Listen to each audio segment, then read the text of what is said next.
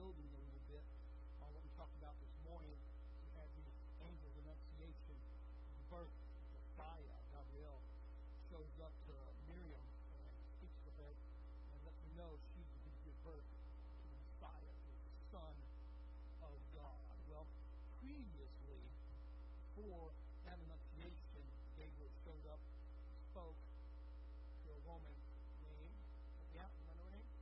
Elizabeth. Showed up to Elizabeth and gave her special instructions, actually gave the husband special instructions on how what was going to happen there with their life. And we'll look at that in a little more detail here in just a second. Let's begin with a word of prayer. Father, come to you in Jesus' name, and Lord, how we thank you for this day. Begin doing, Lord God, and I pray as we look into your word and speak to us. If there be anybody who needs to come to know you tonight, really needs your heart right with you, and Lord God, we need to get their walk like we let tonight be that night, Lord. I pray for those, Lord, who are listening online, to bless them and touch them with the Spirit, Lord. I pray that you would help them, Father God, to want to be back in your house. Lord, and for those who are listening online because they're sick or they're home, Lord, or some other reason, Lord, to keep them from being in church, I ask you to bless them, comfort them, and get them back as soon as possible, Lord, into your house. As you go with us now, as we look at your word, speak to us, teach us, and would you be glorified. In Jesus' name we pray. So look with me, please, in Matthew 11 and verse 11. And we're not going to stay there. We're going to jump back over to Luke shortly. But by introduction, this is Jesus speaking. This is, surely I say to you, among those born of women, there is not one risen greater than John the Baptist. But he who is least in the kingdom of heaven is greater than he. So this is John, in my opinion, this is John's greatest moment. In fact, John, if you're looking at the timeline of this, and Jesus gives this wonderful declaration of God. Not one greater that has risen among women. However, he who is least in the kingdom of heaven is greater than he. Boy, there's some deep theological thoughts we must pass by, but what I want to share with you, just lay it out there. Christians, you understand Christians, we're different than Jews. There's nothing wrong with being Jewish, and I love my Jewish background. I love my Jewish family, and I love my Jewish heritage. I think more than maybe I should. But with that being said, being Jewish has nothing to do with what God has done for me. What I need you to understand is when I became a Christian, I became greater than any Old Testament prophet. You have to understand, when I became a part of the kingdom of heaven, when I became a child of God because of what Jesus did, I became greater than any of those Old Testament prophets, greater than Isaiah, greater than Jeremiah, greater than Amos. Now, some people will stand up and say, no, we haven't done anything like Amos did or Habakkuk did or Jonah did. No, that's not what I'm saying at all. What I'm saying is you became greater than those guys because of what Jesus did. You understand the picture. When you become a Christian, God doesn't see you as the Son. There is none greater than the Son. So those of us that become Christians, you're online tonight saying, I want to know what it takes to become a Christian. I'm looking for a church where I can become a Christian. You need to understand when you put Jesus in your heart, when you make Jesus your Lord and your Savior, when you become a Christian, it is the life of Jesus that God sees. New lives for the world.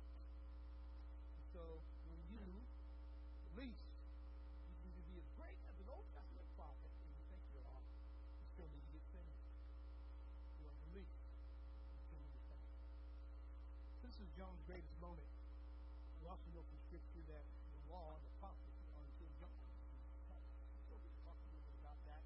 And now till I'm blue in the face and how he's a fulfillment of Eliyahu or Elijah and things of that nature. We're not going to spend a lot of time on that, but we want you to notice that this is John's greatest moment when Jesus gives him this wonderful, wonderful compliment. He is the greatest that has risen among women. Let's look at our next slide. So, if a man like John were our example, what should we learn from him? Let's take a journey this evening. And we're going to look into John's life, see if we can learn what shaped John into the person whom Jesus said that there has not risen one greater. In fact, if you were to put John side by side to today's men, imagine there would be a stark difference. Number one, John probably had a better beard than you could ever dream of. Amen. Two, I'm sure his work ethic was considerably different. Three, his devotion was probably considerably different to ours. His reverence, considerably different than ours. Actually, his diet would have been different. His diet would have been different. Anybody know what John ate? Now you know why he was single, amen?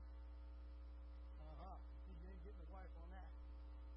Imagine the halitosis that comes from honey.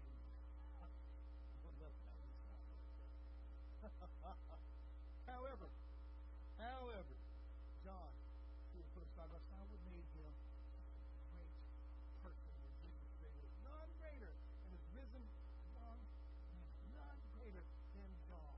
What do you think is going to stand God? Let's get to the truth. Let's begin with a look at John's family. We're going to look into his background here.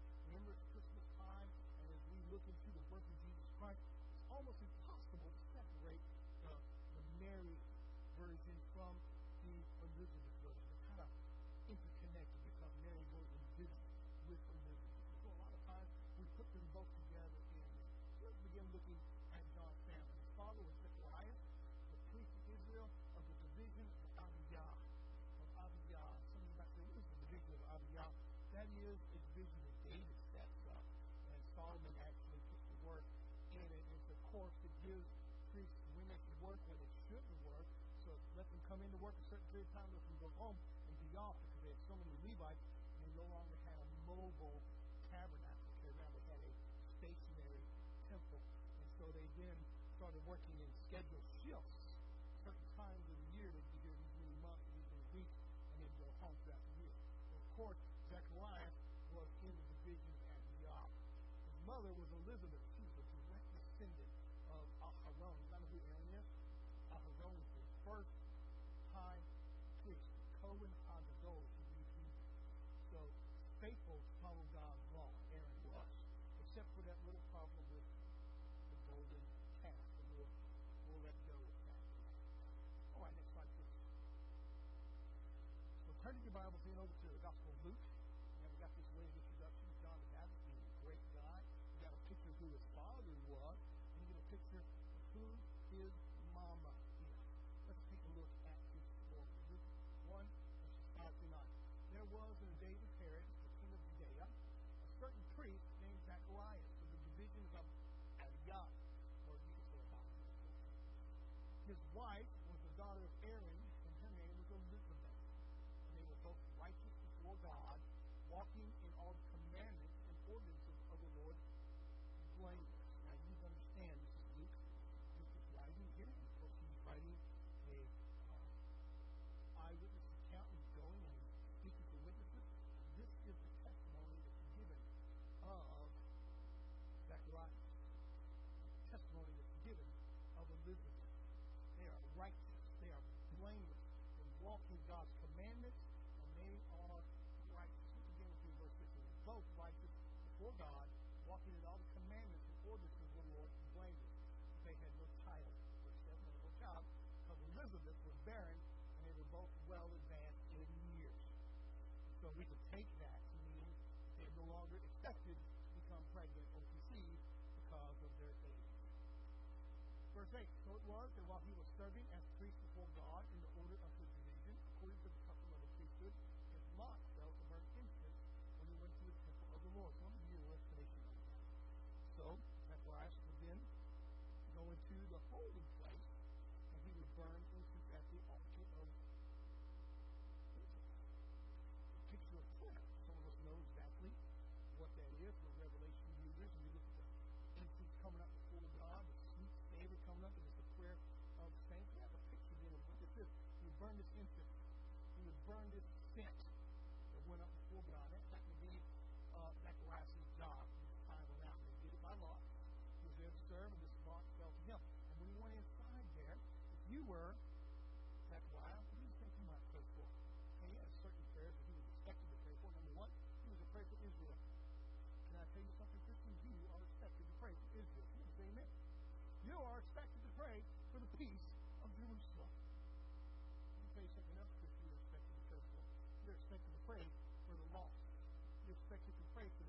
love them. You're expected to bring the gospel to them. These are things that Zechariah should have been praying for. He was praying for. These were expected by his people outside to pray for. He went in and prayed for Israel.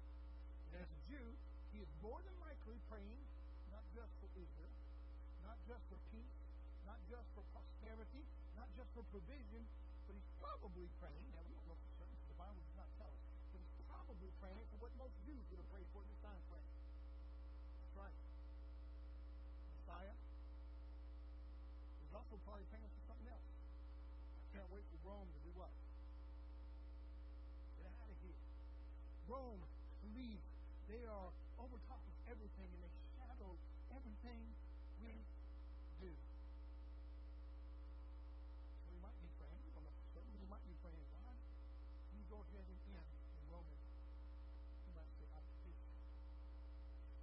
And again, we've learned from the scriptures that he and his wife are barren. So he goes in before God, and you know he believes. You think he might be praying, God, did you hear me and Elizabeth's prayer? Did you hear the child? We don't know. Scripture doesn't tell us what he prayed for. But I can tell you what I would have prayed for. I've been in his shoes with me.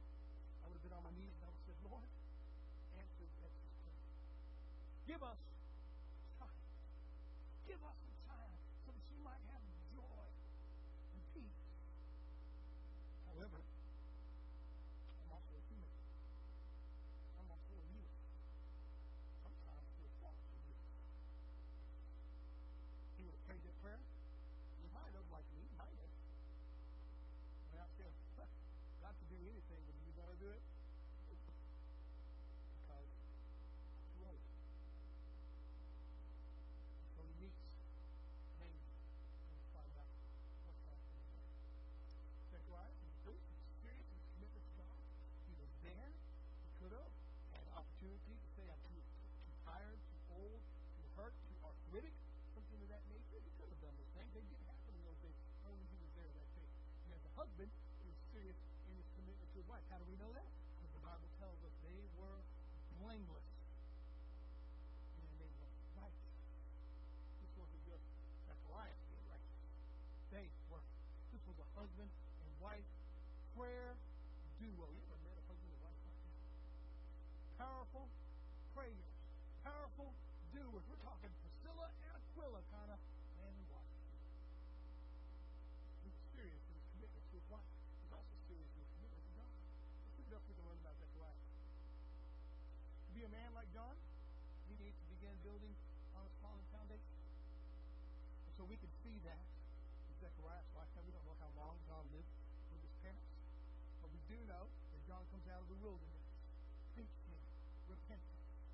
So we can figure from his dad's commitment, from his mom's commitment, that he was started out with a solid picture of what a relationship with God looks like. A serious commitment.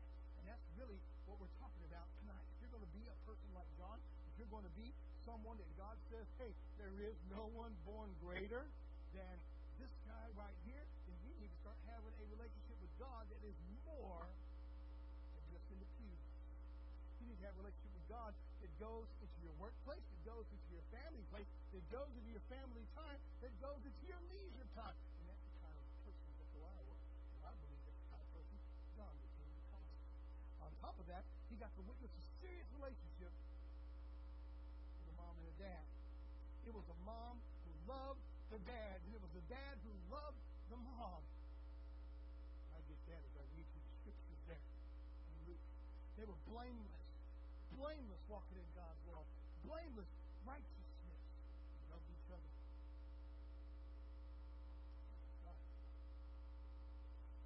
Because of that, we can also encourage, perhaps, they were blameless for their neighbors. A good relationship with everybody outside. Perhaps that was John's start in life.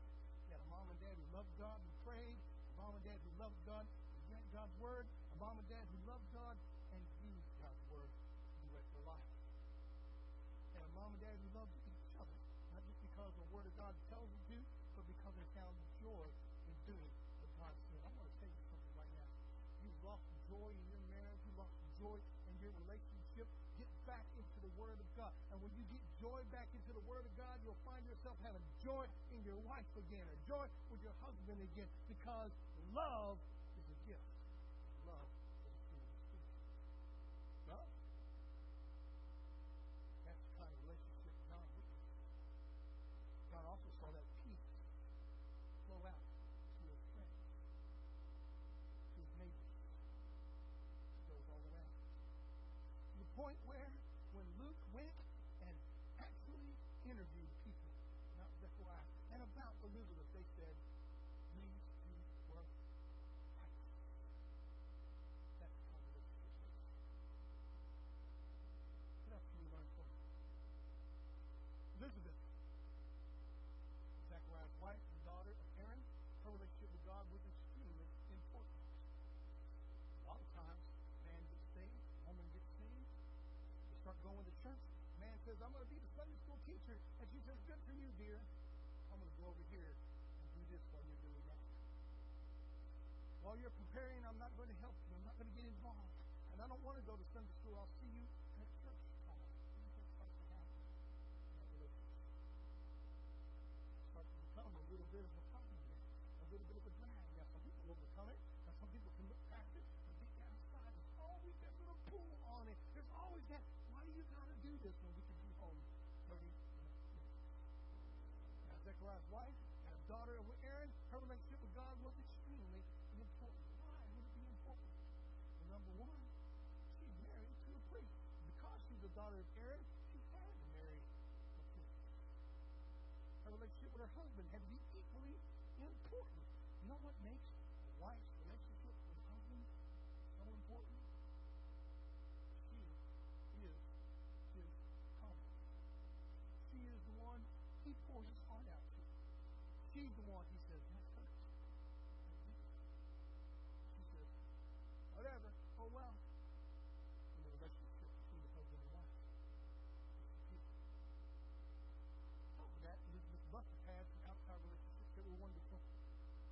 Imagine, and I'm imagining, so I'm entertaining these thoughts here. I would imagine wherever she went, they said, there's wonderful, beautiful Elizabeth.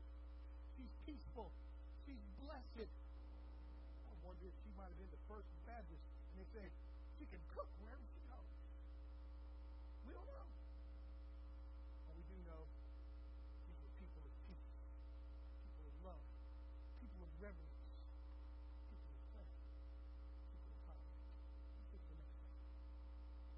So to be a man like John, we need to have a home like Zechariah and Elizabeth. You want to raise a John in your family? In fact, I believe this world needs another John the Baptist right now. I believe we need a holy man pointing his finger at an unholy government saying, you brood of vipers, it's unlawful for thee. We can go on and on about what is unlawful for them to do. Amen? It's unlawful for thee to have this, to do that, to be a part of this, to pay for that. We need a John the Baptist. If you're going to be a John the Baptist, or you're going to raise a John the Baptist, we need to have a home like Zechariah and Elizabeth. And their home was built on, look at these 3 points right here, was built on a relationship with God. Was built on a relationship with family. And built on a relationship with the rest of the world. Now, don't get me wrong, I'm not saying be friends of the world. The Bible tells us if we're friends of the world, we make ourselves, help me out now, an enemy of God. The book of James. You've got to live amongst the world. In fact, we're in this world, but not of this world. So you've got to make your way here. In fact, Jesus would say, hey, you got to be as gentle as doves, but as wise as. You got to learn how to navigate. You got to learn how to make it. You got to learn how to get where you need to go. Zechariah knew how to do that. Elizabeth knew how to do that. And John. God bless John the Baptist. Such a wonderful man. None greater, says Jesus, than John. None. When he shows up on the scene. His heart gets changed. His mind gets changed. His scriptural understanding gets turned upside down. Because he started out in a home. He had a relationship with God.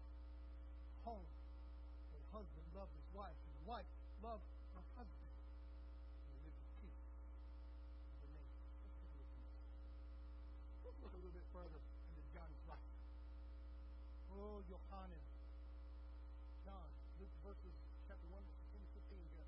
And the whole multitude of the people was praying outside at the hour of incense, which is when the grass was burning. And look in verse 11. And the angel of the Lord appeared to him, standing on the right side of the altar of incense. He appeared. And I'm on the right side of our altar. Could you imagine? He was down on his knees praying. He might have been completely prostrate, which was completely acceptable in those days. And he might have been praying his prayer. His prayer would have been either in song or would have been silent.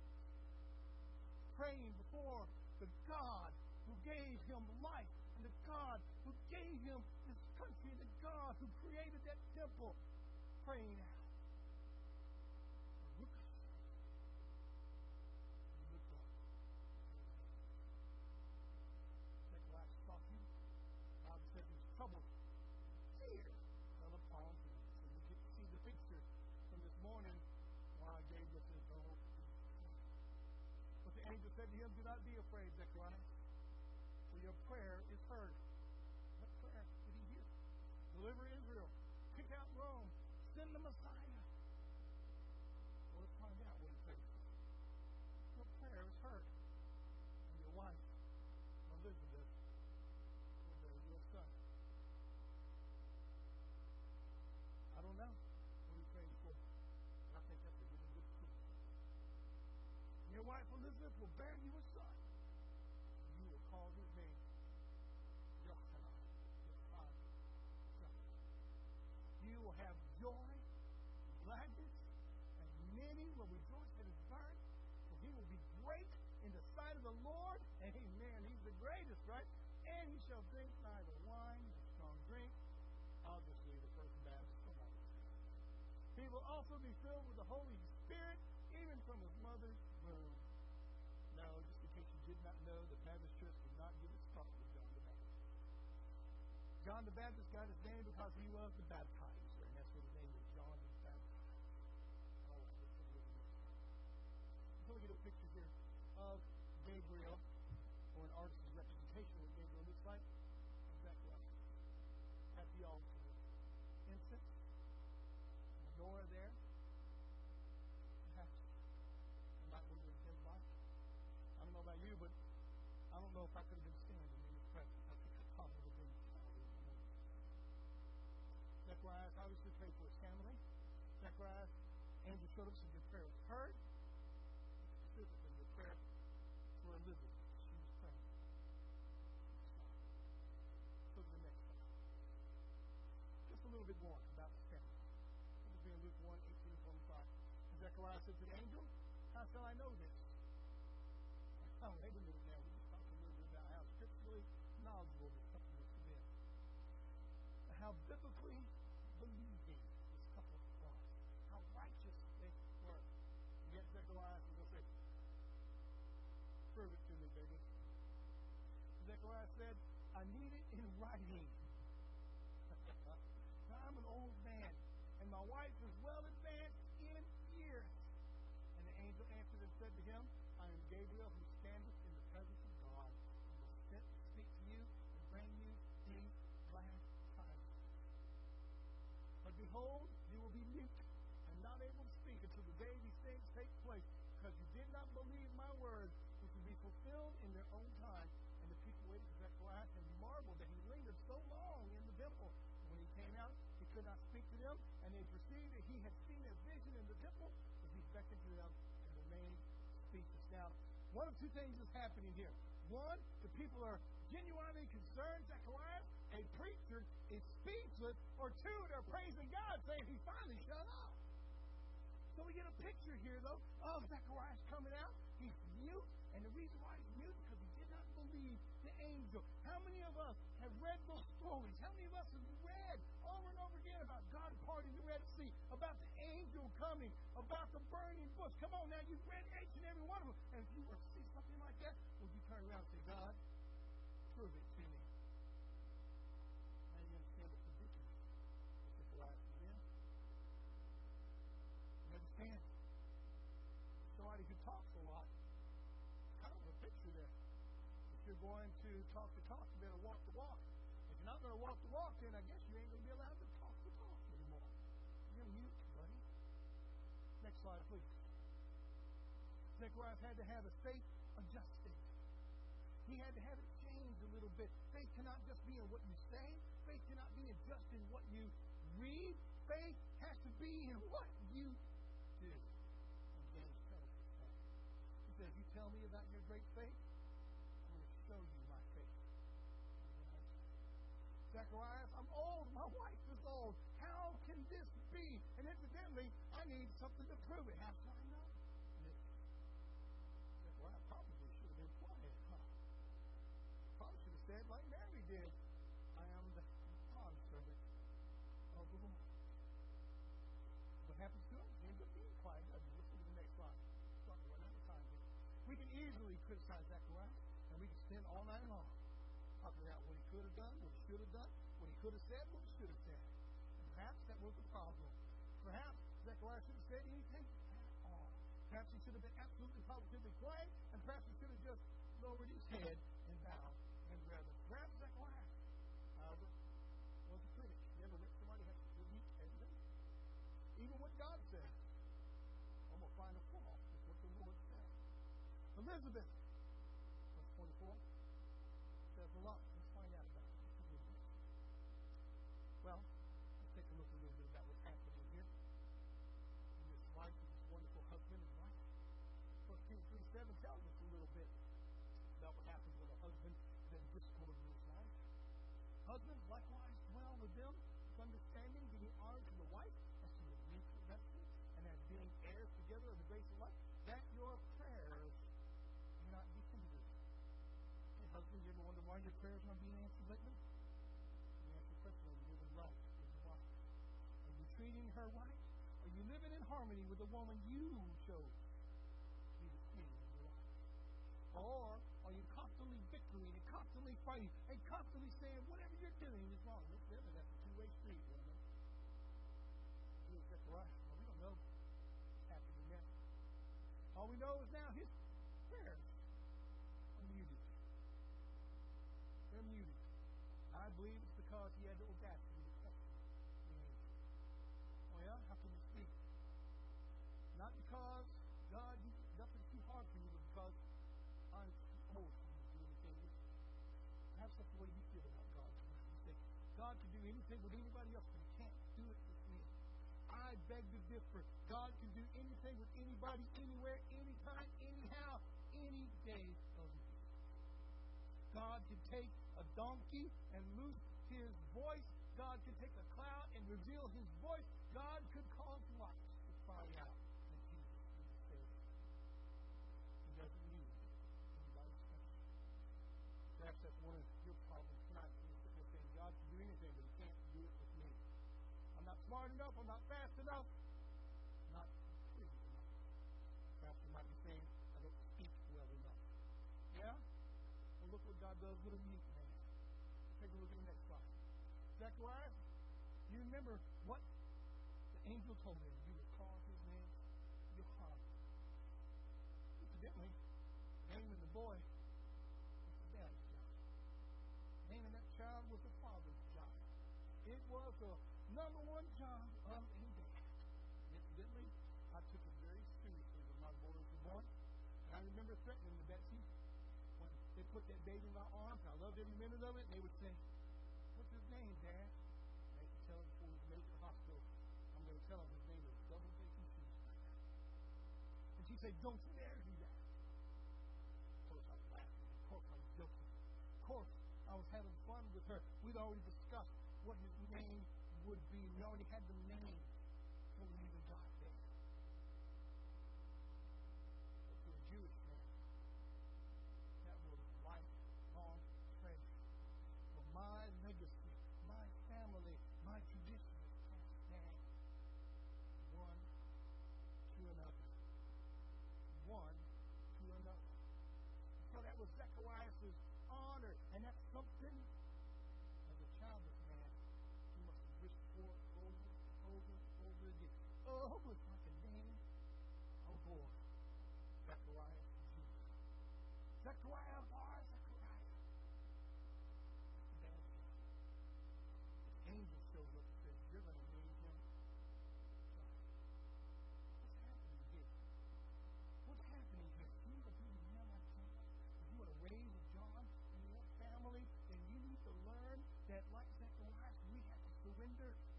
everything to God. And that means we have to surrender our families, we have to surrender our rights, we have to surrender our conditions. God the Father. So that's right. In fact, he couldn't speak again until he surrendered all reason to God. You know the rest of the story. Let's see if we got it. Let's look at the next part. These are the things John learned. Relationship to God. Well, you already know it. Did you see that in Zechariah? Obviously. Zechariah learns it again. And he's mute, and he's quiet, till the day he comes to him and says, what's that baby's name?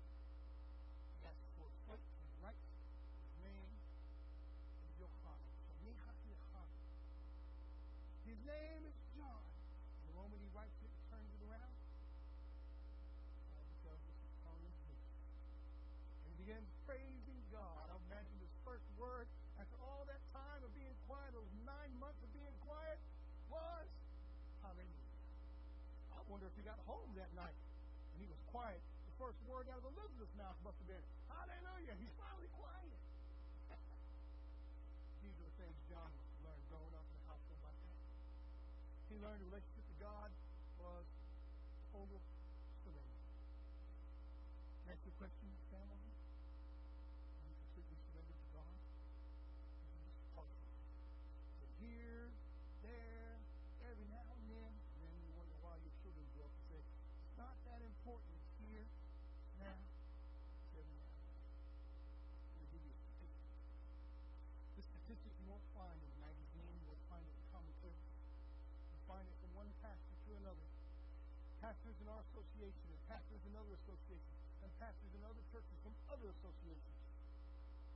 None to reach out and speak to you and talk to you. Number one problem is pastor. My child won't come to me. My child no longer comes. My child, when he left out, says, I'm never going back. We can analyze. Sit back. We can try to figure it out. Say, this must have been the deciding moment. Wrong. Wrong. I can't tell you this. The child has to see a total committed mom and dad. That child has to see a mom and dad who surrender to the Lord. Not one who surrenders and then takes back. Not one who takes back. Not one who says, I'll give it, but I don't want to give it. One who surrenders. You're going to raise a John. You've got to be with that. Not only that, but you got to have harmony in your family. Let's go to the next one. His name is Yohanan. What does John mean? That is a Greek for you. Yohanan, translated. Yohanan from Hebrew means the Lord God has been gracious to us. My fourth son's name is Jonathan. Yohanan. We named him Yohanan because God has been gracious. Some of you know the story, and I'm not going to bore you with it.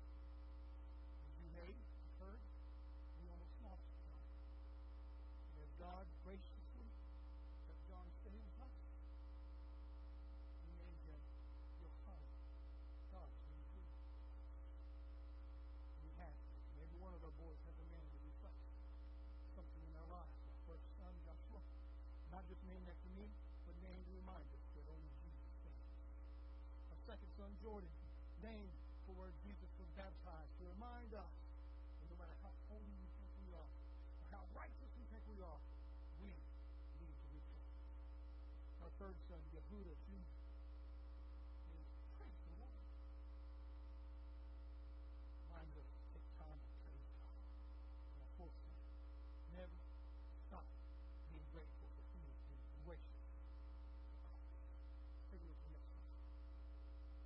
Luke 1, 57 to 64. Let's take a look at the rest of the story here. Now, Elizabeth's full time came for her to be delivered, and she brought forth a son. And when her neighbors and relatives heard how the Lord had shown great mercy to her, they rejoiced with her. That's how we know that she lived in peace with her neighbors. She got home, and she told them, can you imagine that? She got home and said, I'm pregnant. I'm going to have a child. And they didn't say, whatever. Prove it to me 6 months from now. They rejoiced with her. I want to have friends and neighbors like that. Amen. They rejoiced with her. And so it was on the 8th day by the name of his father Zechariah because that's what Jewish dads did. But his mother answered and said, no, no, no, no. He should be called John. Could you imagine the conversation that Zechariah and Elizabeth must have had via slate, mind you? Remember, he can't talk. Imagine that ferocious note writing. The angel said, we got to name him John.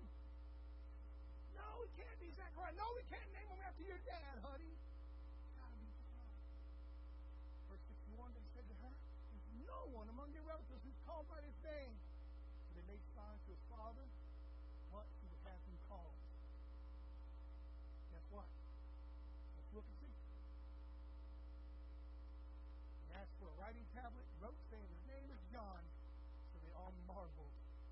Immediately, his mouth was open, his tongue loose, and he spoke, praising God. Sometimes you feel like your tongue is twisted. Sometimes you feel like you can't get it right. Sometimes you feel like you can't get your message out. You know what? Let go of trying to explain to people why you're doing what you're doing and start praising God. Sometimes our message is not understood by the rest of the world. What we're doing is not understood by the rest of the world, but they do understand. Praise God. That's the message you need to use. Let's take a look at the next one. I love the message of Gabriel to Zechariah. You are going to be mute. Quiet. Until you say John. Remember, John means God has been gracious to me. You're going to be quiet until you say that. Until it comes out. God has been good to me. You've been reading about how good God has been all your life. Zechariah, you've been reading in the scriptures. You've been proclaiming. You've been preaching. You've been teaching. Somewhere down you forgot how good God has been. He finally says his name is Yohanan. God has been good to me. He gave us the next slide. What else can we learn from John? Well, Luke 1:39 to 44 gives us the picture here. Now Mary arose in those days and went into the hill country with haste to the city of Judah and entered the house of Zechariah and greeted Elizabeth. She knows. She knows because Gabriel told her. And she goes. Remember, this is directly after Gabriel visited her. So she goes straight to visit her cousin. And that tells us something about the character of Elizabeth. Her cousin loved her so much that when she hears about her condition, when she hears that her reproach, remember in these days they felt like if she didn't have a child, she had a reproach, she had a problem, she had some sort of issue, and she finds out from the angel she's pregnant. I love Mary. She gets up and goes to her cousin and rejoices with her. Of course, as she comes into the house, verse 41, it happened when Elizabeth heard the greeting of Mary that the babe leaped in her womb, and Elizabeth was filled with the Holy Spirit. For those of you that think it's not a child when it's in the womb, for you, those of you that think it's just a clump of cells, you need to get back into the scriptures. It's a baby in the womb. It's a human being. From the day of conception, it's alive. God knows that baby. God is working with that baby, and He's forming that baby. And right here we get a picture of the baby leaping in Elizabeth's womb. Elizabeth filled with the Holy Spirit. She spoke out with a voice, a loud voice, and said, "Blessed are you among women, and blessed is the fruit of your womb." Next slide, please. "For why is this granted to me, that the mother of my Lord should come to me? I love Elizabeth." She recognized who the baby was. "For indeed, as soon as the voice of your greeting sounded in my ear, the babe leaped in my womb." Next one, please. The baby jumped for joy. Even as a baby, John knew who Jesus was. It's amazing to me that children worldwide still recognize God. You ever thought about that? The children of the world still recognize love, for God is love. And they know God, and they hear God, and God is not far from them. It's amazing to me that children still recognize Him, and they know their creator. We need to start recognizing the fact that God sees that unborn baby as a precious life. We need to start looking at life like those children do, and start loving one another like John did when Jesus came into his presence. John leaped for joy. We need to start treating one another like Mary and Elizabeth did, and start rejoicing when one gets an answered prayer. We need to start loving like that. If we're going to be like John, we have to recognize that all life is precious to God. Next slide. Perhaps that's what it was like that day. Perhaps that's what it would have been like to hand and put her hand there, maybe she got to feel little Yochanan leaping for joy inside. Leaping, praising God. Who knows what she felt when she got to see here? All we do know is the testimony of the vague leaping. What made John so great? He was salvation. I think I was a part of it. I think it had a lot to do with it. I think moms and dads can help raise a mighty prophet. I do. I think it was his training. Many scholars think that John had other training later on, perhaps. Zechariah, Elizabeth, obviously were part of that training as well. Both of them tried to Levi. Both of them understanding scriptures. Definitely played a part. All of that played a part, but I believe it was something else that made John so great. Something that would make the Son of God say there's none greater born among women than this high. Look at that conclusion. Look at verses 13 and 15. And Jesus came from Galilee to John after Jordan to be baptized by him. John tried to prevent him, saying, I need to be baptized by you. And are you coming to me? And Jesus answered and said to him, permit it to be so now, for thus it is fitting for us to fulfill all righteousness. Then he allowed him.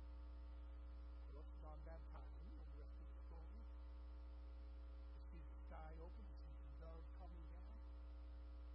Oh, the testimony of John. Behold, the Lamb of God, take his way. Chapter 3, verses 26 and 30. And they came to John and said to him, Rabbi, he who is with you beyond the Jordan, to whom you have testified, behold, he is baptizing, and all are coming to him. In other words, our crowds are getting smaller. His crowds are getting bigger. Listen to what John said. I believe this is what made John so great. John answered and said, a man can receive nothing unless it has been given to him from heaven. You yourselves bear me witness that I said I am not Christ, but I have been sent before him.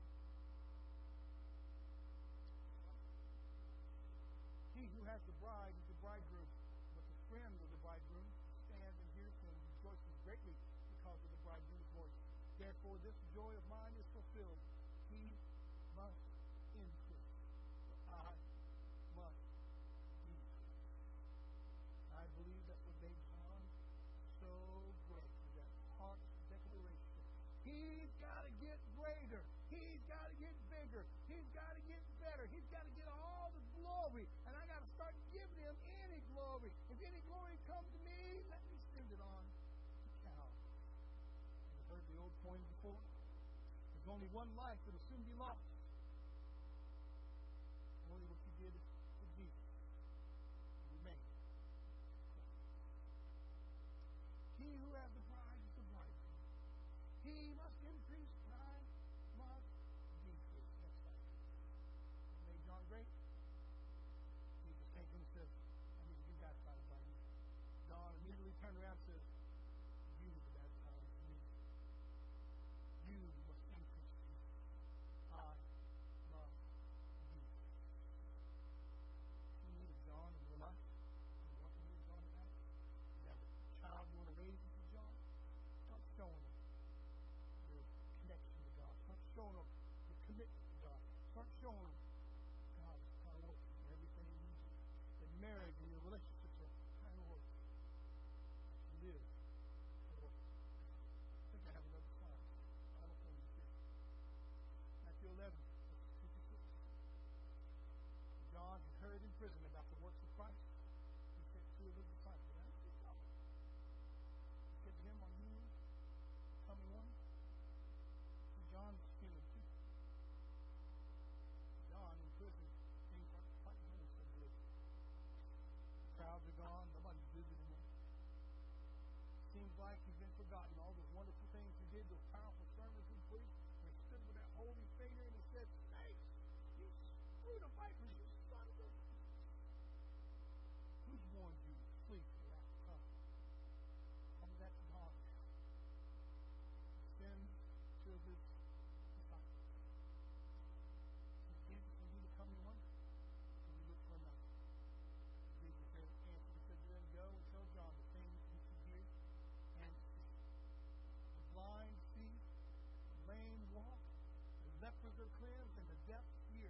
dead are raised up, and the poor have the gospel preached to them. Blessed is he who's not offended because of me. In other words, John, don't fall away. Things are going bad. Perhaps that's where you are tonight. You say, Pastor, I made a commitment years and years and years ago to live like a John, to raise my children like a John. Down the road, I thought about it. Things got bad. Seems like I'm in jail. Seems like the world is just swallowed me up and captured me. Listen to what Jesus said. The blind still see. The lame is still walk. The lepers are still clean. Deaf hear. The dead are raised up, and the poor have the gospel preached to them. Don't be offended in Jesus Christ. Don't fall away. We can close in the word of prayer. He spoke to you tonight. Would you be willing to come?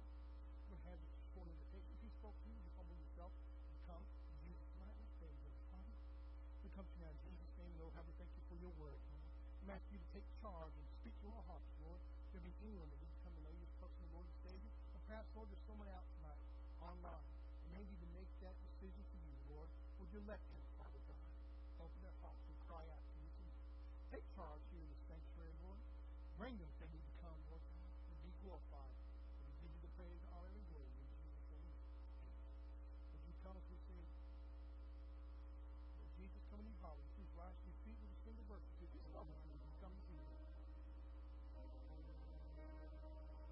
Would you come?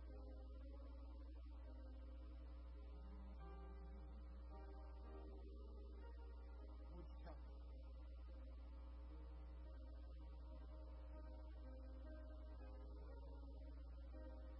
Would you come? Do you want a job? Come on and make that commitment to Jesus. Don't fall away.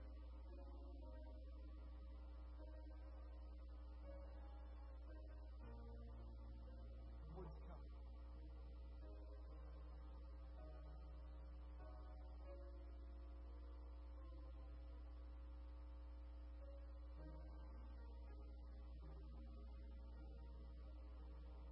Amen. God bless you all who enjoyed the worship service at Robertson Family Baptist Church. Don't forget, Wednesday night, change the time. Not 6:30, but 6 p.m. in the Fellowship Hall. Hanukkah celebration. Be there or be square. Come and be a part of that. It's going to be a neat time. Don't forget about Ladies Bible Study on Tuesday, 2 different times. Men's Bible Study on Thursday. And don't forget about the upcoming singles trip out to Salado. And don't forget about the ability to go to Main Street Bethlehem this Saturday as well. You sign up on rabccode.org. So let's close in that word of prayer, and I hope to see you guys Wednesday evening. Let's pray together. Father, thank you so much for the opportunity to be in your house tonight. Would you bless us and touch us with your spirit? Give us a great list for our life, Lord. Take us safely home. Bring us safely back to your house to worship you. And we give you the praise, honor, and glory in